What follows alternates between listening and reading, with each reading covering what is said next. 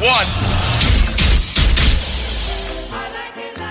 When I'm working out, I love to listen to your podcast. Whenever you say something, other people react to it. Taking my breath away, Aaron. Vern Lundquist joins me. Hall of Famer Jim Calhoun, NASCAR icon Dale Earnhardt Jr. Kirk Herbstreit is on the phone. Episode 374 of the podcast. It is Sweeping America, the Aaron Torres Sports Podcast. It is Wednesday, March 31st, 2021, people. And how about this? How appropriate. The final day of March, we officially have ourselves a Final Four. That's right, for the first time in 2 years. Last Final Four we had feels like a lifetime ago. Virginia, Texas Tech, Auburn, yes, Auburn, and Michigan State were our last Final Four. Now we have the Final Four that I know all of you had in your brackets when you filled out your pool a few weeks ago. That's right, Gonzaga, Baylor, Houston, UCLA, that's right. It's insanity in the streets, insanity in these college basketball streets. The Final Four that nobody could have possibly predicted is here, and we are going to completely break it down.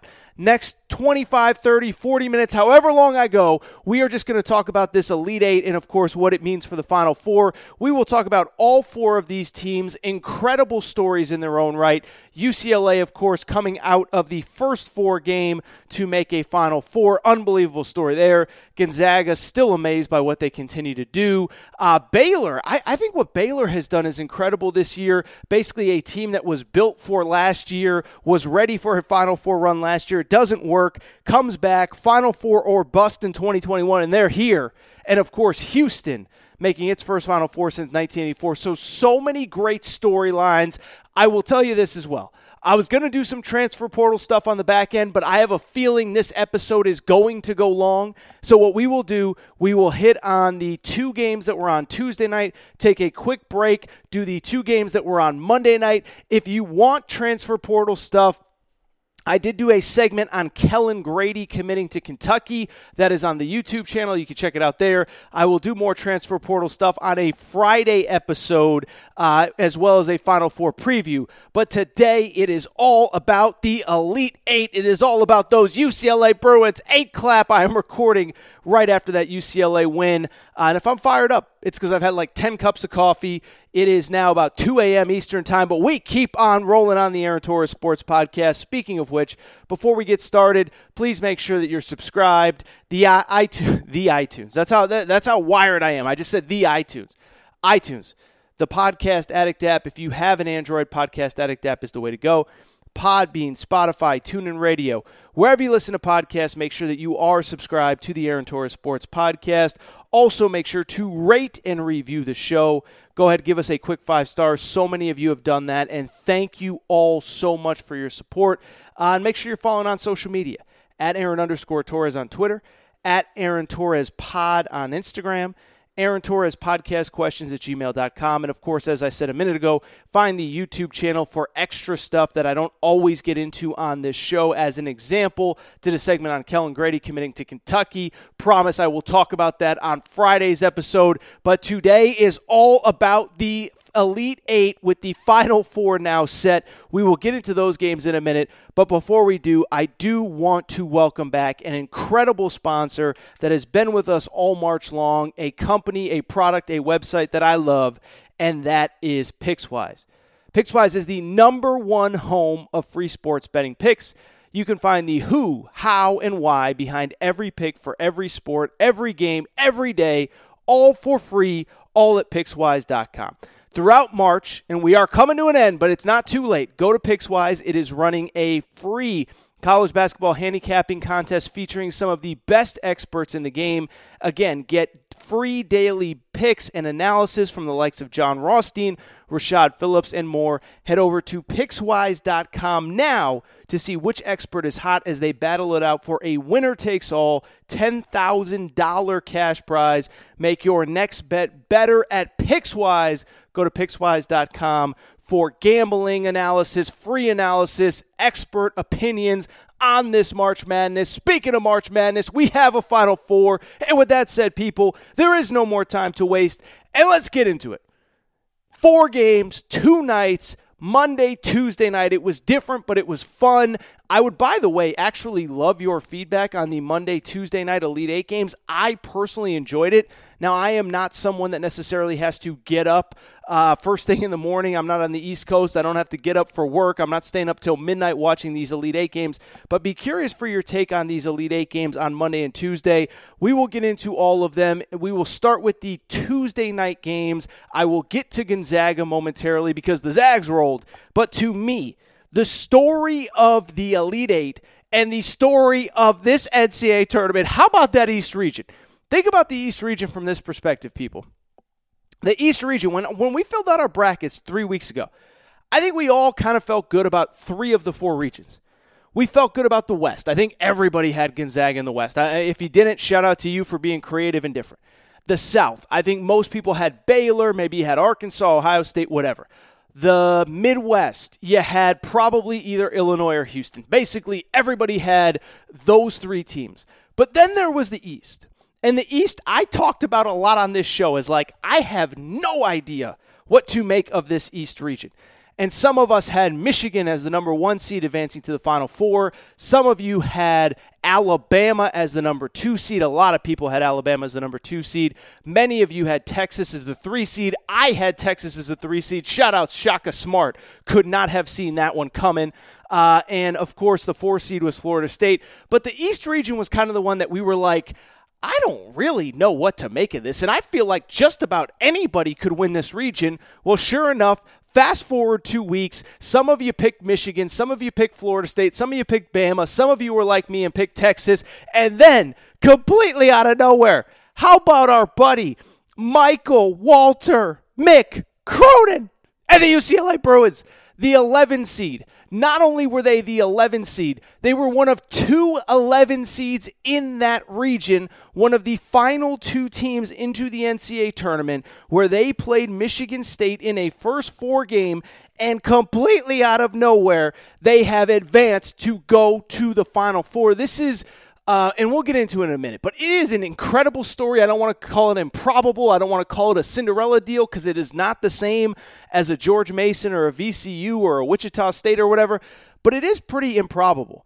And what I will first start by saying is that, one, let's just start right off the top, giving credit to UCLA, giving credit to Mick Cronin, giving credit to his players for coming out and being completely prepared for these last couple games. Yes, they struggled to even get out of the opening round of the NCAA tournament 2 Thursdays ago, but they played the number 2 seed in this region, Alabama, on Sunday. And if you watch that game, there was no doubt that they were the better team. Alabama, yes, they missed some foul shots, but Alabama didn't lose that game because of a missed foul shot or 2. UCLA was the better team in that game. And I think if you watch Tuesday night's Elite Eight game between Michigan and UCLA, you kind of came away saying, look, Michigan was the Big Ten regular season champs. They were awesome all season, but let's call a spade a spade. UCLA was the better team. UCLA deserved to win. Mick Cronin going to his first Final Four, which we will get into in a minute. But as I said, this is one of the crazier stories that I can ever remember in an NCAA tournament, and it's weird, because this is both kind of an improbable run to the Final Four, and it is also kind of like not an improbable run at all, right? And the reason it's not an improbable run is because we are, in fact, talking about UCLA, the school with the most national championships in the history of college basketball, and it's not as though, like, this is some plucky underdog out of nowhere story. Like, they were the Pac-12 Pac-12 preseason favorites. They were a preseason top 25 team. And as I've told you many times, like, this is a team that if you just went up and down the roster and looked at recruiting rankings, I think you could genuinely argue, and I don't even think it would be an argument, it'd be kind of a factual conversation. They were probably one of the most highly ranked teams coming into this NCAA tournament. I know I said it a million times. Johnny Juzang, former top 30 recruit, started his career at Kentucky. Cody Riley, top 40 recruit, picked UCLA over Kansas. Tiger Campbell, top 50 recruit, top 70 recruit, whatever it was, picked UCLA over a bunch of Big 12 schools. Jules Bernard, top 50 recruit, on and on and on and on and on. So in many ways, this should not be considered improbable. This was the preseason Pac-12 favorite. They were a top 25 team. They were one shot away from winning the Pac-12 regular season last year. And so again, in many ways, this should not be considered a surprise. Not to mention, oh, by the way, the fact that they started this year 12-2 overall. Where it gets surprising, though, where it gets weird, though, is yes, they started 12-2 overall. Here's the thing. It's everything that happened after that, which is the stuff that we have to talk about. While they started 12-2, they finished just 6-7 in their final 13 games. They took some bad losses. Now, some of it was for reasons that were explainable. Their best player, Chris Smith, who frankly probably could have gone to the NBA after last year, had there not been a pandemic, he might have been gone anyway. He goes down with a knee injury. A second starter, Jalen Hill, leaves the team for personal reasons. And, oh, by the way, the Pac-12, again, for the millionth time, is way better than we thought it was. It was funny. I saw a tweet on Tuesday night after UCLA advanced. Oh, my goodness, have we ever seen a team lose their last 4 regular season games and make the Final Four? And it's like, yeah, UCLA did lose their last 4 regular season games, but look who they lost to. They lost to Colorado. They lost to Oregon in a game that I watched, and it was really close right until the final possession or two. They lose in the final regular season game to USC on a buzzer beater. Not sure if you saw. USC's pretty good. And then they lost to Oregon State in the Pac-12 tournament. And so you look at those final 4 losses, and you see a team that lost to 4 teams that ended up not only making the NCAA tournament, but all 4 made the round of 32. 3 made the Sweet 16. 2 made the Elite 8. And UCLA is now headed to the Final Four. It still doesn't make it any less improbable, though, for the reason that I said. This is a team that, while I thought they were good all year, while we as a Aaron Torres podcast community, I remember talking about them when the first AP poll came out, like we all thought that they had the potential. But like I said, they were 18-9 at one point. They were one of the last teams into the NCAA tournament. And I can't deny, I did not see this coming. This was a team that was down at halftime to Michigan State in the first 4 game of the NCAA tournament. And so, yes, this is conceivable, even though it's the brand of UCLA, even though they have great players, even though they were the Pac-12 preseason favorite, even though they were 12-2 at one point, this is still inconceivable as a team that was down at halftime in a first 4 game to Michigan State and could have easily lost that game. And who knows where Michigan State would be at this point? Who knows where anybody would be at this point? Because, again, Texas lost to Abilene Christian. Maybe Abilene Christian makes the Sweet 16. Maybe Alabama is in the Elite 8 playing Michigan. Maybe Alabama's going to the Final Four. Maybe Michigan's going to the Final Four. But the fact remains that it is, in fact, our buddy, friend of the Aaron Torres podcast, Michael Walter, Mick Cronin, who is going to the Final Four, baby, his first in his career. And so really quickly, I do want to transition to Mick Cronin because I don't want to make it all about Mick Cronin. It's about the dudes on the court. It's about the difference makers. And we're going to talk about Johnny Juzang and some of these guys momentarily. But how about our boy Mick Cronin? Because I'll tell you this, man. Like sometimes we all cover sports, and I know you guys love different sports, and you're not all college basketball diehards like I am. But there are sometimes that there are narratives in sports that just don't make sense, and like you're just happy when it comes to an end, right? Like Peyton, I'll give you an example. We got a lot of Tennessee fans that listen to this show. I don't know if you guys checked out after Tennessee lost in the first round of the NCAA tournament. If you did, no big deal. You lost to a good Oregon State team, whatever. But there's a lot of Tennessee fans that have defended Peyton Manning for years. But there was time in Peyton Manning's career where it's like, oh, he can't win the big one. He can't beat Tom Brady. And it's like, that's idiotic. Like, he's a really good player. He just happens to be running into really good other players. And so why do I bring it up? It's because of the fact that Mick Cronin kind of had that reputation in college basketball. He was deemed the guy that, quote unquote, always choked in the NCAA tournament. This was a guy that at Cincinnati made the NCAA tournament for 9 straight seasons and only made 1 Sweet 16, 0 Elite 8s, 0 Final Fours. And, of course, if you don't make a Final Four, you can't win a national championship. But he was deemed like, oh, my goodness, he can't win the big one. And, like, I'm not saying there weren't moments in time where his teams underachieved or didn't do what was expected of them. He was, for the record, on the wrong side of the biggest comeback in the history of the NCAA tournament. Shout out Eric Musselman in Arkansas, who we'll get to in a minute. Eric Musselman was at Nevada at the time. They overcame a 22-point deficit in the second half to beat UCLA or beat Cincinnati and Mick Cronin. But I bring it up because I never bought the notion that, like, Mick Cronin's some terrible coach. And I do think this NCAA tournament run is vindication for him. This is a guy that, again, 9 straight NCAA tournaments, can't get over the hump at Cincinnati. Well, maybe instead of talking about how he can't win big at Cincinnati, we should be talking about the fact that he took freaking Cincinnati from freaking the AAC to 9 straight NCAA tournaments, right? It's kind of like the Mark Few conversation at Gonzaga, which we'll get into another one in a minute. Like, instead of trying to tear down Gonzaga, how about the fact they keep making the Final Four, they keep making the NCAA tournament, they keep making the Sweet 16, they keep knocking on the door of the Final Four. Eventually, they're going to knock down the door and win the national championship. And I know I'm going all over the place here, forgive me again, but it's kind of the same with Mick Cronin. Is like, rather than talking about how terrible he was at Cincinnati, how he couldn't win the big one, how he couldn't get over the hump, maybe he was the reason that Cincinnati was even in the NCAA tournament in the first place. By the way, what has happened to Cincinnati since he left? The program's been a complete dumpster fire. Not sure if you've been paying attention, but their current coach, John Brannon, is under investigation because the program is a mess. They went 12-11 this year, finished 5th in the conference. Not sure if you heard. Didn't make the NCAA tournament this year. Didn't make the NCAA tournament last year. And the program hasn't been the same since Mick Cronin left. And on top of that, he completely flipped the UCLA program the second that he got there. Remember, this was a program that in Steve Alford's last year, they bottomed out. They did not make the NCAA tournament. They did not finish with a winning record, and Steve Alford was fired. And Mick Cronin gets there, and in year one, he takes a team that finished in 9th place in the Pac-12 the year before. They are a shot away from winning the Pac-12. They went 12-9 in his first year, but here's the catch with that.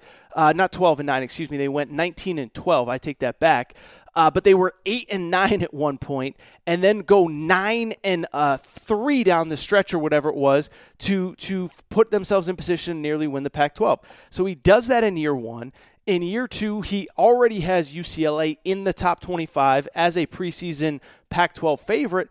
And now, despite injuries, despite suspensions, despite players leaving the team, he has them going to the Final Four. And so again, look at the totality of what he did. Oh, he couldn't get over the hump at Cincinnati. Or maybe he was the reason Cincinnati was even at the level that they were. The program has bottomed out without him. And oh, by the way, he now has UCLA in its first Final Four since 2008. In addition to Mick Cronin, I want to give credit to a few other people. I want to do something that is extremely unpopular and something that I don't do often on this show. I want to give credit to Steve Alford. I've crushed Steve Alford. I crushed Steve Alford when he was at UCLA. I didn't think that he was the guy that should have been hired at Nevada and given a 10-year contract, by the way. But Steve Alford recruited most of these players on this current team. Steve Alford and his previous staff, Dwayne Broussard, David Grace, guys like that.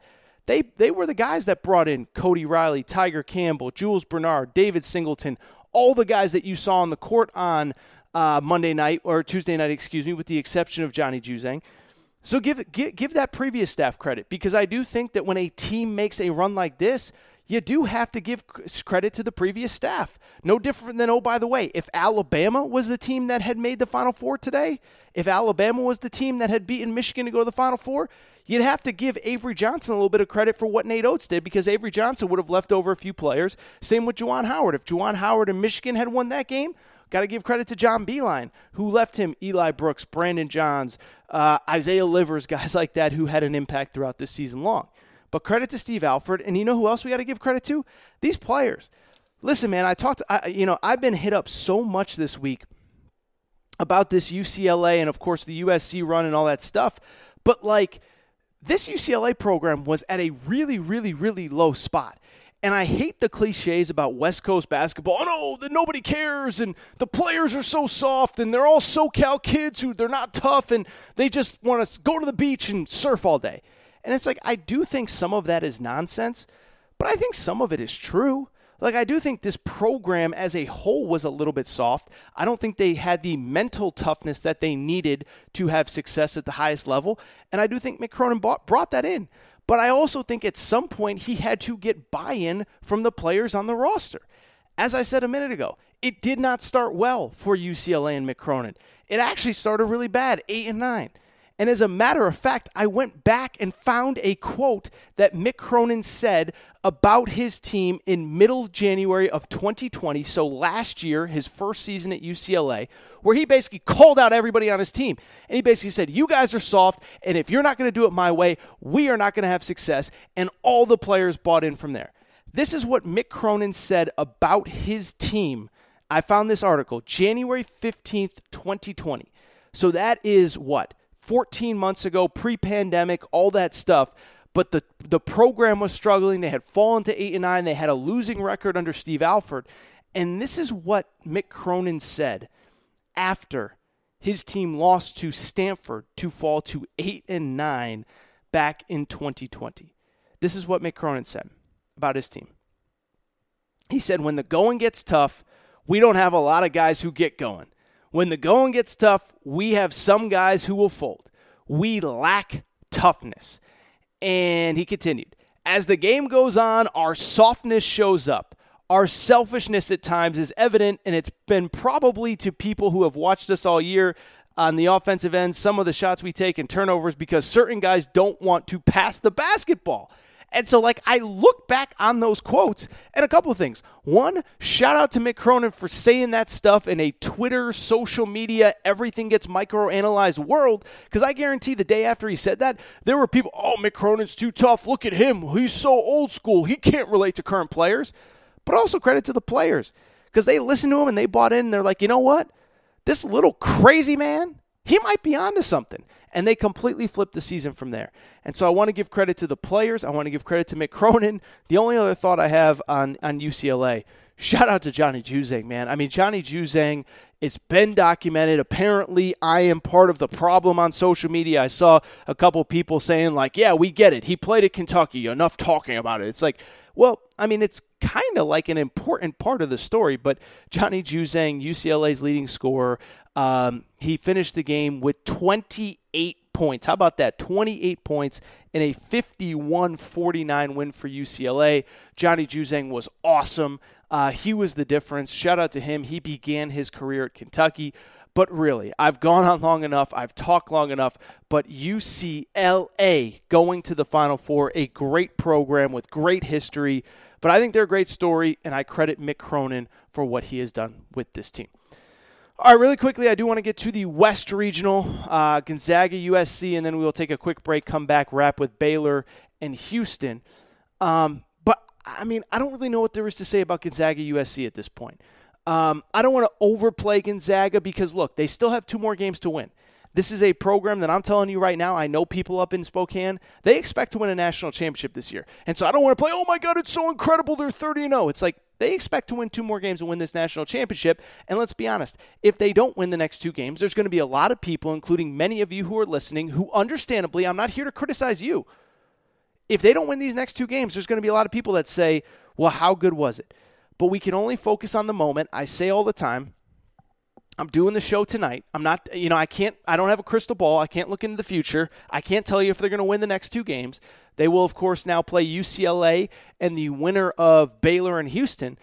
But what I can tell you is I'm out of stuff to really say about them. I mean, I did think it was kind of interesting. USC, an incredible story after their win over Oregon. There was an awful lot of I think USC can win this game. I think USC can keep it close. It became a pretty popular narrative. And so for Gonzaga to do what they did on Tuesday night was, I don't want to say incredible because, again, I don't want to oversell who they are and what they're doing.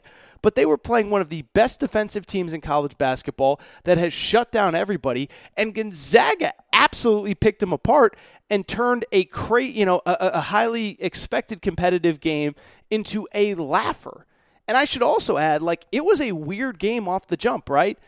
2 minutes in, Joel Ayayi, my boy, Joel Ayayi, that's my guy. I talk about him a lot. Ayayi! He takes an elbow to the face. He's touching his teeth. Are his teeth knocked out? Are they not? 2 seconds after that, come back to play, the ref collapses. Thank goodness that gentleman is okay. I'm so happy to see that he is okay. But it was a really weird start to the game. And, you're kind of sitting there watching, start, stop. This guy's hurt. The ref, obviously a very scary situation, and we're glad he's okay. But, it didn't even faze Gonzaga. That's the crazy part to me. They were playing the number 4 field goal percentage defense in college basketball, one of the best defensive teams in this sport, and turned it into a joke. Finished with 40. They were up 49-30 at halftime. Keep in mind, USC, for the record, they held in the second round of the NCAA tournament, they held Kansas to 51 total points, okay? 51 total points. Gonzaga had 49 at halftime. The second half basically turned into a layup line until they're putting in their backups just to get extra reps. And, I don't know what else there is to say about this team at this point. All I'll really add from Tuesday's game, first of all, credit USC. I've talked about them a ton. What they did this season was awesome. They were a really good team. They deserved the credit that they got late in the season. But they ran into a better team on Tuesday night. And as far as Gonzaga, what I will say is, first of all, I will give them credit because of the fact that, as I've told you many times on this show, it is national championship or bust in Spokane. Mark Few won't say it. His coaching staff won't say it. His players won't say it. But they came into this season expecting to win a national championship. They came into this season, doing all the things needed to take care of COVID protocol because they knew they had a chance to do something really special. And so to start the season the way they did, by beating Kansas on the opening day of the season, by beating Auburn, by beating Iowa, by beating Virginia, by beating West Virginia, every single game the pressure mounting. And again, I'm not saying they're going to go undefeated, but what I am saying is every single game the pressure mounts, and every single game, because they don't play in a power conference, they not only have to win, but they have to win convincingly, dominatingly, which is not even a word, but I just made it up. And on top of that, they have to win in style to continue to kind of quiet the haters, and even that's not going to be enough. And so when I look at what they've done this year, I think it's incredible, and I think we should celebrate the fact that they got to 30-0 this season, 29 wins by double figures, but I think we should just celebrate it. Let's just, for the next 72 hours, just enjoy this Gonzaga team. They are a joy to watch. They play basketball the right way. They're very fundamentally sound. I mean, bounce passes, ball fakes, passing, cutting. They're a really fun team to watch if you just genuinely enjoy basketball. And I can't sit here and tell you if they're going to finish undefeated, if they're going to win this national championship, but right now I'm not really focused on it. What I'm focused on is the fact that they went 30-0, undefeated, into the Final Four, and Mark Few was kind of talking about in all his post-game stuff is we're really happy just where we are right now. You guys want to put on, the next 2 games, national championship, 32-0, what does it mean? Indiana in 76, this and that. And it's we're just incredibly proud to make a Final Four, and I'll talk about both Baylor and Houston in a second, but I got the sentiment that it was the same, especially for Baylor, a team that basically returned intact and was expected to get to this point of a Final Four this year, and Gonzaga did the same. And so I'm really, excited for the program. I'm not going to lie, I'm happy for them, but it does feel different. And I'll get into this more on Friday's episode, but when they made the Final Four in 2017, I was there. I was courtside in Phoenix, and that was a team that, they had a couple pros, Zach Collins, they had a couple guys, but, that was, a really good college team that was just, really, really good. This is, pros. This is Corey Kispert, Jalen Suggs, an NBA team dominating at the college level. And I'm not saying they're an NBA team. What I'm saying is they have real NBA players. They have real difference makers, and they just ran USC off the court. Only other thought really quick shout out to Drew Timme. I talked a little bit about him on my Twitter feed, but Drew Timme, man, that dude with the Fu Manchu, with the big mustache, everybody kind of, and I'll be honest, I was one of those people too, I kind of made fun of him. I was kind of look at that guy. What's that guy's deal? He might be the most gifted player on that team in terms of actual basketball skill. He has elite court vision. I don't know. I said court vision. But he has elite court vision, great passer, great ball handler for a guy his size. But I just can't say enough about Gonzaga. And again, we will get to, history and what does it mean and compare them to Indiana if they win these next 2 games. And oh, by the way, we'll criticize them if they don't. If they don't win this national championship, again, I don't think Mark Few will say it. I do think he will consider it a disappointment, though. But we will get there when we do. As I said, we're doing the show tonight. It is Tuesday night, Wednesday morning, where most of you guys are. We'll talk about all that when the time comes. But right now, let's just appreciate Gonzaga. in a season with so many obstacles, with so many hurdles, with players getting tested every day, getting a Q-tip stuffed up their nose every single day, where they can't go out, where they can't go party, where they can't hang with their girlfriends, when they can't, see their family. How about that? They can't just go home on a weekend to spend time with mom and dad. The fact that they basically have not had an off night for 4 months now, 5 months now, it's pretty incredible, and we'll see what happens this weekend. All right, I think what I'm going to do now, I've talked long enough here, so what I'll do is I'll take a quick break. I will come back, and we will get into Monday night's games, which, of course, featured Baylor versus Arkansas. We'll talk about both those teams, and we'll talk about Houston. Houston redemption, Kelvin Sampson, no big deal, but we will be back after a short break.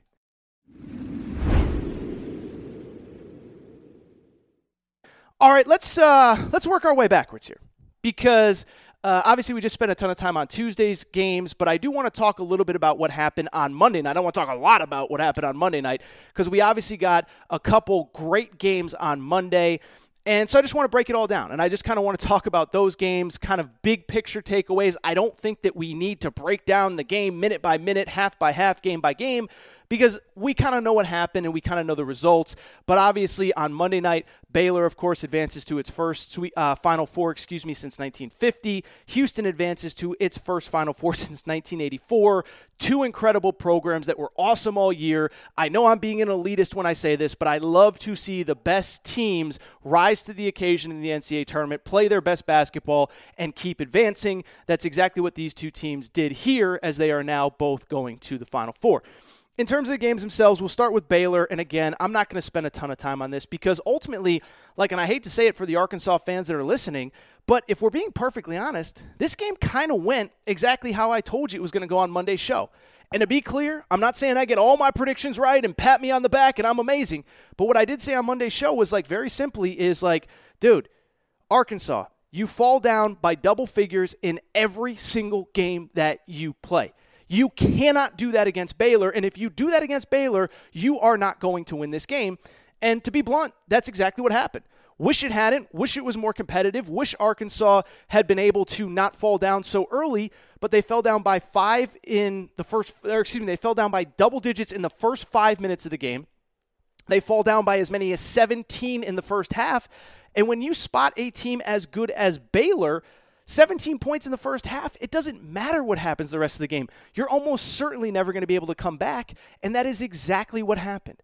And I know, an Arkansas fan wants me to break down, what about J.D. Note? He fouled out, and what about Moses Moody, and what about this ref's call? The bottom line was you were playing a really good team that's been 1, 2, or 3 in the country basically all year, and you had zero margin for error. You fall down by 17 in the first half. This is what tends to happen.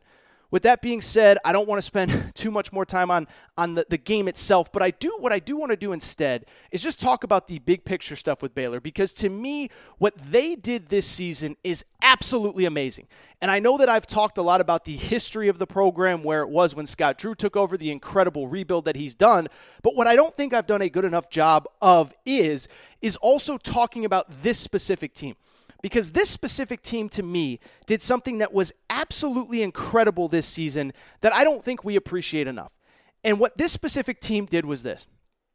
They came into a season where it was essentially Final Four or bust. If we do not make the Final Four, we are basically a failure. I don't think a player would say that. I don't think a coach would say that. But I know for a fact that was the mentality within the program.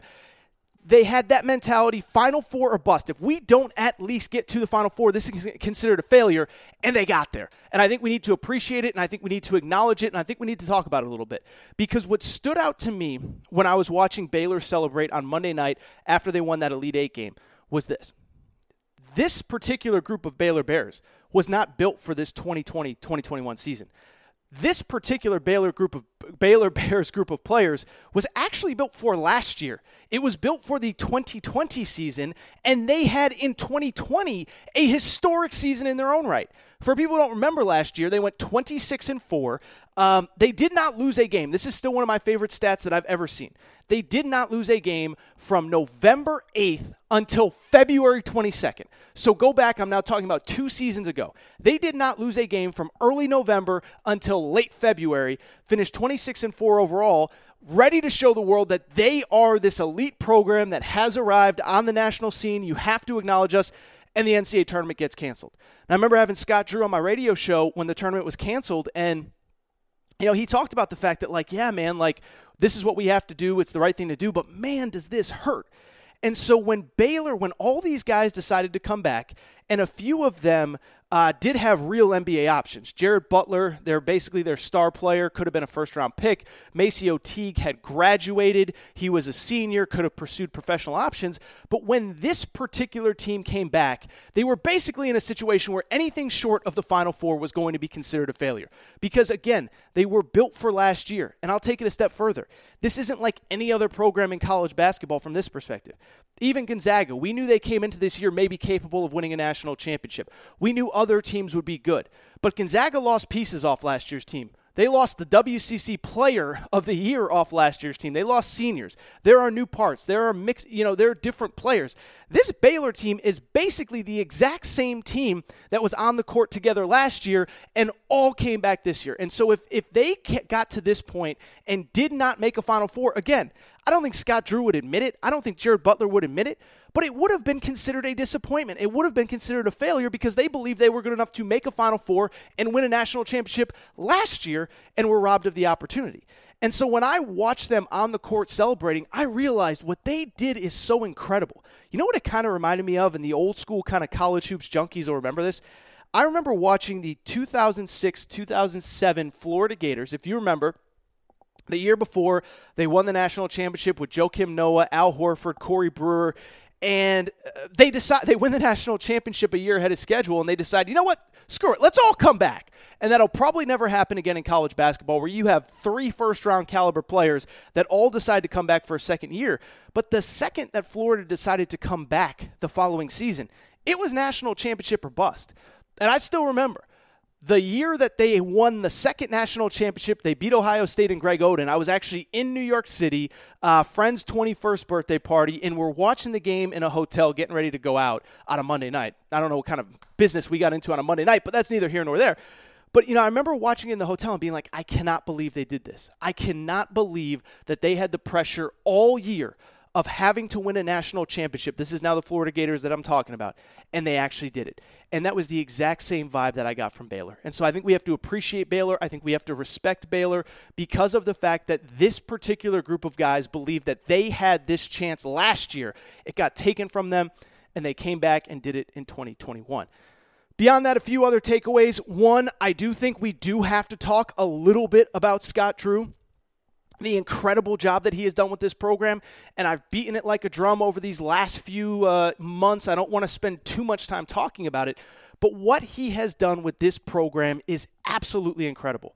This is a guy, I know I've talked about it. For those of you who have heard this rant, forgive me, but for those of you that are new to the show, and we've gotten a lot of new listeners this March, it's worth revisiting where Baylor was when Scott Drew took over. Scott Drew took over arguably the worst scandal. I don't even think it's arguable. The worst scandal in the history of college sports. We're going to talk about Kelvin Sampson in a second, okay? Kelvin Sampson got busted for making too many phone calls.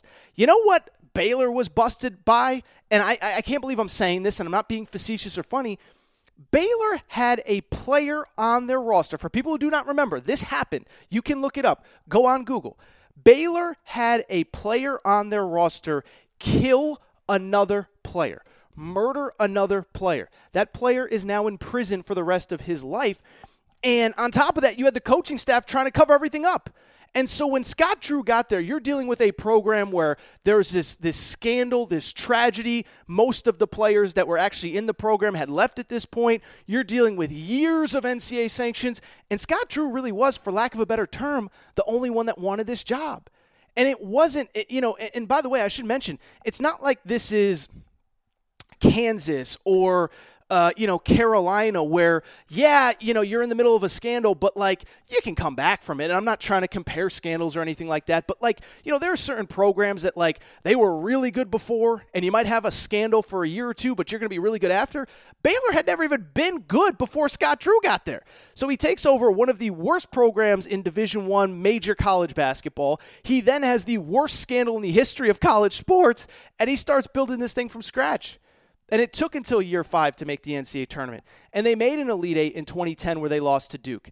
And it took them, they got back to the Elite Eight in 2012 against Kentucky where they lost to Kentucky that eventually won the national championship.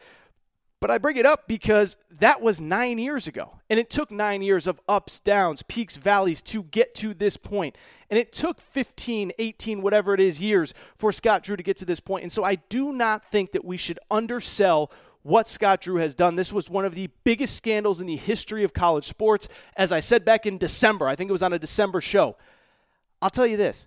I think this is the greatest rebuild in the history of sports, considering where Baylor was when he got there and, frankly, who Baylor was before he got there in general. So I just want to acknowledge Scott Drew in this one as well. Finally, a couple more thoughts on Baylor and Arkansas. One with Baylor, how about Davion Mitchell? That was the only other major takeaway I had. Davion Mitchell, for basically most of this season, was seen as the running mate to Jared Butler. Jared Butler was a Big 12 all-first-team member. And all of a sudden, this NCAA tournament comes, and Davion Mitchell, number 45 for Baylor, is just a grown man, taking over games late, getting big buckets, getting to the rim.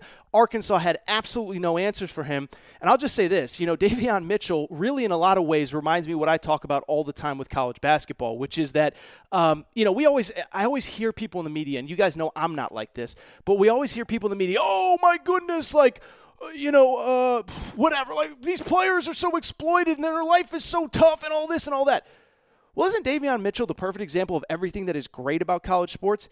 Davion Mitchell hasn't been exploited. If anything, he has exploited the system. This was a guy that transferred in from Auburn. He sat out the 2018-2019 season. Last year, he was a really good player, maybe like third team All-Big 12. And then this year, he worked his butt off, put himself in a position to probably be like a late first round, early second round pick. And now he's in the NCAA tournament blowing up. And I'm reading articles saying that Davion Mitchell's going to be a lottery pick. And so when I look at Davion Mitchell, I think he is the perfect example of what I always say.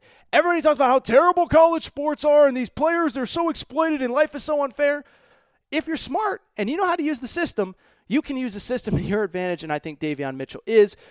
Finally, I'll just wrap with Arkansas.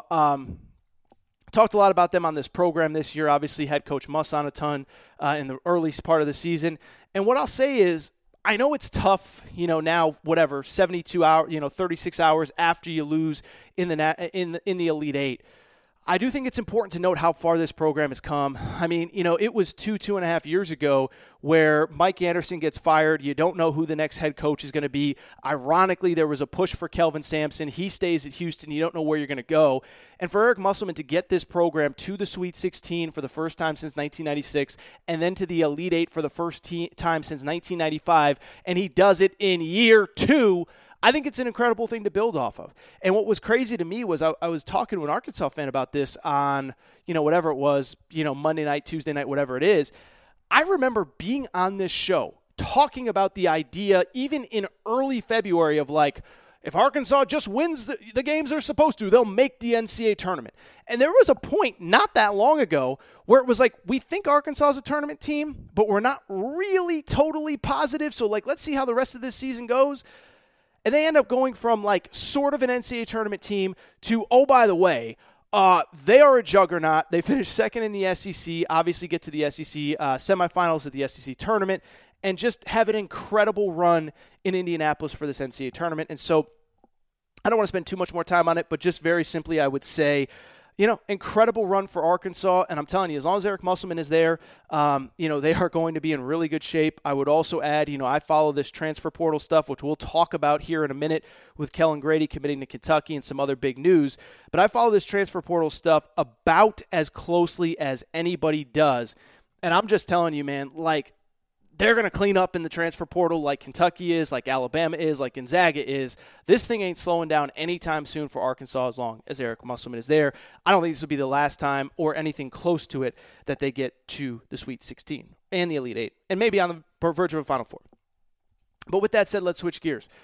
Because I do want to talk about the final, the fourth Elite Eight game of this tournament, which of course was actually, the first game that was played, and that was Houston and Oregon State. It's another one that happened 72 hours ago. I don't want to spend a ton of time on it. I take that back. When I say I don't want to spend a ton of time on it, that's disrespectful to you guys as an audience, disrespectful to the teams that played the games. When I say I don't want to spend a ton of time on it, what I mean is I don't want to spend a ton of time talking X's and O's. When Oregon State did this, it's like, no. I want to talk about the big picture stuff in terms of the game that itself. Let me just say, another one. It kind of went how we expected it to. Houston is just this big, tough, physical, bruising team. They were a team that I picked to go to the Final Four out of this region. And while Oregon State is really good, they hadn't faced a team like them in this NCAA tournament. Loyola was really fundamentally sound, but they weren't elite athletically. And so you kind of take that Loyola-Chicago kind of fundamental to it. You put, better players and better athletes in Houston uniforms, and it's going to be an uphill battle. Oregon State has not been a great rebounding team, specifically defensively, all season. Houston is the best offensive rebounding team in college basketball, and this is the result that you get. And so I'll tell you, I never bought this notion that just because Houston plays in a not great conference or they don't play the most aesthetically pleasing style that they were a bad team. I thought they were awesome all year, and like I said, when the bracket came out, I picked them to go to the Final Four. And when I look at the big picture of Houston, that's the first thing that stands out.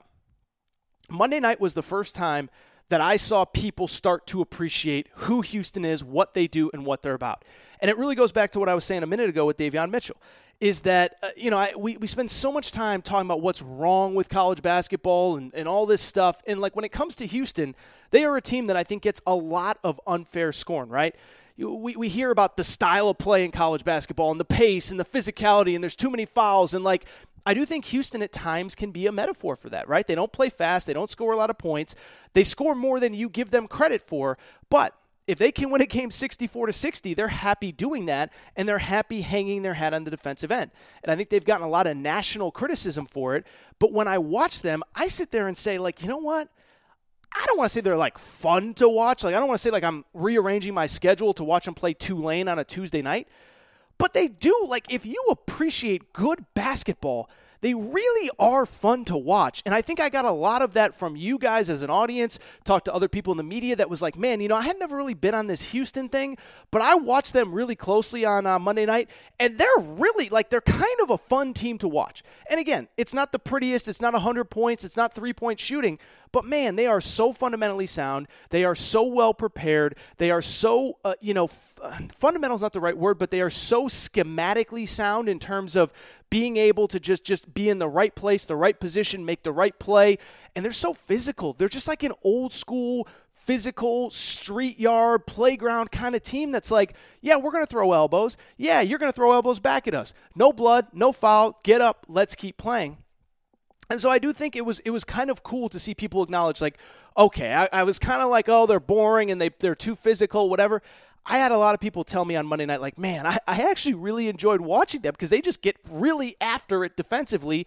And I'm a coach of my daughter's, a 13-year-old team, or I coach my son, or I coach high school, or I coach this, or I coach that. And I really appreciate how hard they play. On top of that, I think the other story with Houston is Kelvin Sampson. And look, let me say a couple things on Kelvin Sampson. One, I think the rebuild that he has done at Houston is one of the most incredible things that I have ever seen. Scott Drew's right up there, by the way. But you think about Houston, national power in the 60s, national power in the 70s, 3 straight Final Fours in 82, 83, 84. Not only had they not been back to a Final Four since 1984, they had not won an NCAA tournament game since 1984 before Kelvin Sampson gets there.